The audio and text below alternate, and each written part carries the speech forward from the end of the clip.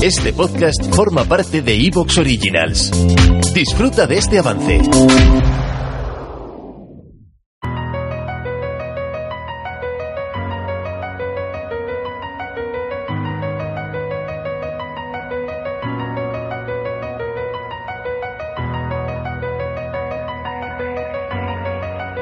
Aunque podrían parecer inmutables, las estrellas también nacen, viven y mueren. En comparación a la escala de una vida humana podría parecer que el Sol nunca cambia, que todo es igual, pero en una escala de tiempo mucho más grande, en la escala cósmica, en la escala del universo,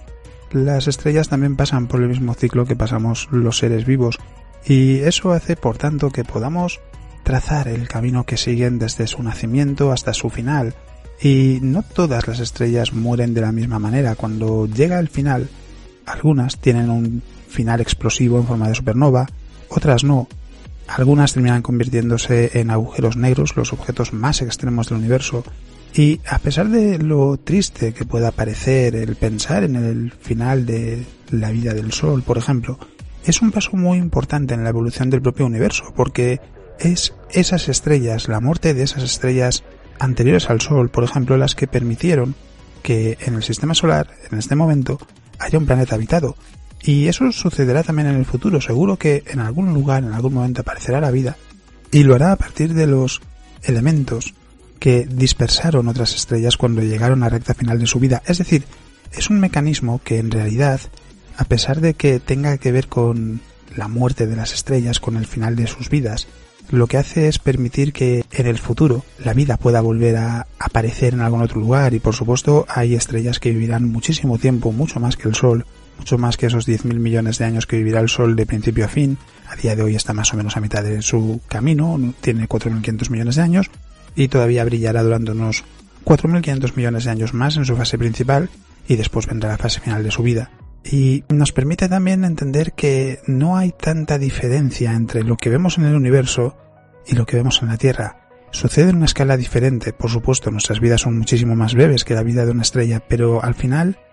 todo en el universo pasa más o menos por el mismo ciclo. La única pregunta es ¿a qué ritmo? Pero todo nace, vive y muere. Y, por tanto, hay que hablar de qué sucede con las estrellas, cómo se forman, cómo evolucionan, qué pasa durante la mayor parte de sus vidas y qué pasa cuando llegan al final de sus vidas, porque según cuanta masa tengan, el resultado puede ser uno u otro. Y también para entender cómo, lejos de ser algo que simplemente pueda parecer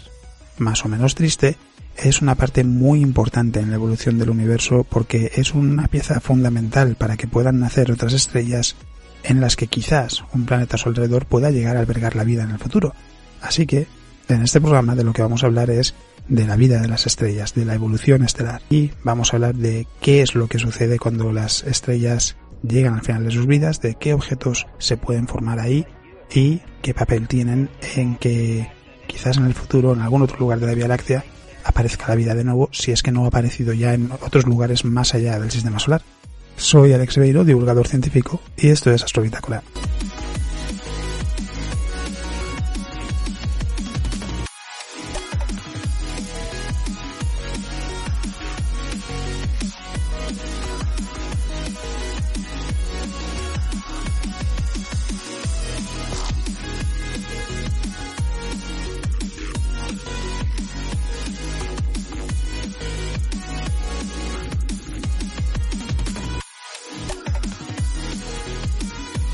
Y como siempre vamos a empezar hablando primero de las noticias más interesantes de la semana, que podría parecer imposible en estos momentos en el que el coronavirus lo tiene todo paralizado, pero también hay más noticias de astronomía, nuevos estudios, nuevas observaciones, muchas cosas que comentar. Y comenzamos con Betelgeuse, porque la estrella sigue dando mucho que hablar, sigue siendo un objeto de estudio muy intenso,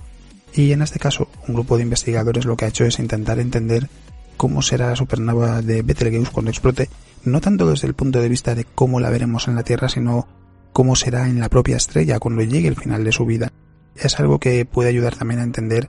cómo son las supernovas cuando se producen en estrellas que van variando con el paso del tiempo. Su estado no es siempre el mismo y por tanto, en función de en qué momento se produzca la supernova, pues será de una forma o de otra. Hay que recordar que Betelgeuse es una supergigante roja, es una estrella mucho más masiva que el Sol, que está llegando al final de su vida, tiene apenas 8,5 millones de años, es mucho más joven que el Sol en comparación porque tiene 4.500 millones de años nuestra estrella, pero al ser tan masiva, a pesar de tener solo 8,5 millones de años, pues ya ha llegado al final de su vida. Y un grupo de investigadores lo que intenta entender es cómo será precisamente ese momento final. La estrella se encuentra en la dirección de la constelación de Orión, tiene un tamaño unas 1000 veces superior al del Sol, y en los últimos meses su brillo ha caído de una manera bastante pronunciada, llegó a caer a tan solo el 35% de su brillo habitual. Eso hizo que se hablase mucho de ella, porque se planteó que quizás podría llegar a explotar como supernova de forma inminente, aunque no es lo que se espera. Lo que se espera, y es lo que se dijo desde un principio, es que debería producirse en los próximos 100.000 años esa explosión como supernova, pero ha habido muchas observaciones, ha habido muchos estudios aprovechando estas circunstancias, porque hay que decir que a día de hoy ya se ha recuperado el brillo y está aproximadamente a un 50% del brillo habitual, y en los próximos días y semanas seguirá aumentando su brillo hasta llegar al 100%. La explicación está finalmente en una nube de material entre Betelgeuse y la Tierra que bloqueaba gran parte de su brillo. 100.000 años desde nuestra perspectiva puede parecer mucho tiempo, pero hay que decir que en términos cósmicos es apenas un suspiro y la estrella está en sus últimas etapas. Y para poder entender cómo será esa supernova, los investigadores han creado un modelo sobre las explosiones de estrellas supergigantes pulsantes, como es el caso de Betelgeuse, para poder estimar, por ejemplo, el brillo que se puede esperar que produzca esa supernova cuando tenga lugar, porque al tratarse de una estrella variable, el momento en el que se produzca la supernova va a ser determinante para que observemos un fenómeno que sea más o menos intenso.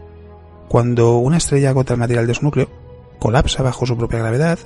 y, si es lo suficientemente masiva, como es el caso de Betelgeuse, explota como supernova. Es un fenómeno muy violento, muy brillante, hasta el punto de que puede brillar con más intensidad que la galaxia en la que se encuentra, y en los modelos que se han diseñado hasta ahora antes de este estudio, los investigadores explican que normalmente no se tiene en cuenta el estado de pulsación de las estrellas, cómo van variando, y que en realidad cada supernova es diferente y depende de las circunstancias en las que se produzca. Influyen factores como la masa de la estrella, su radio, la energía total de la explosión, y las pulsaciones en estas estrellas lo que hace es que sea más difícil entender cómo será exactamente desde ese punto de vista la explosión, el momento de la supernova. Las diferentes capas de la estrella pueden expandirse o contraerse en momentos opuestos, es decir, puede que haya capas que se estén expandiendo mientras otras se están contrayendo. La luz de las capas comprimidas es más tenue. ¿Te está gustando lo que escuchas? Este podcast forma parte de iVoox Originals y puedes escucharlo completo y gratis desde la aplicación de iVoox. Instálala desde tu store y suscríbete a él para no perderte ningún episodio.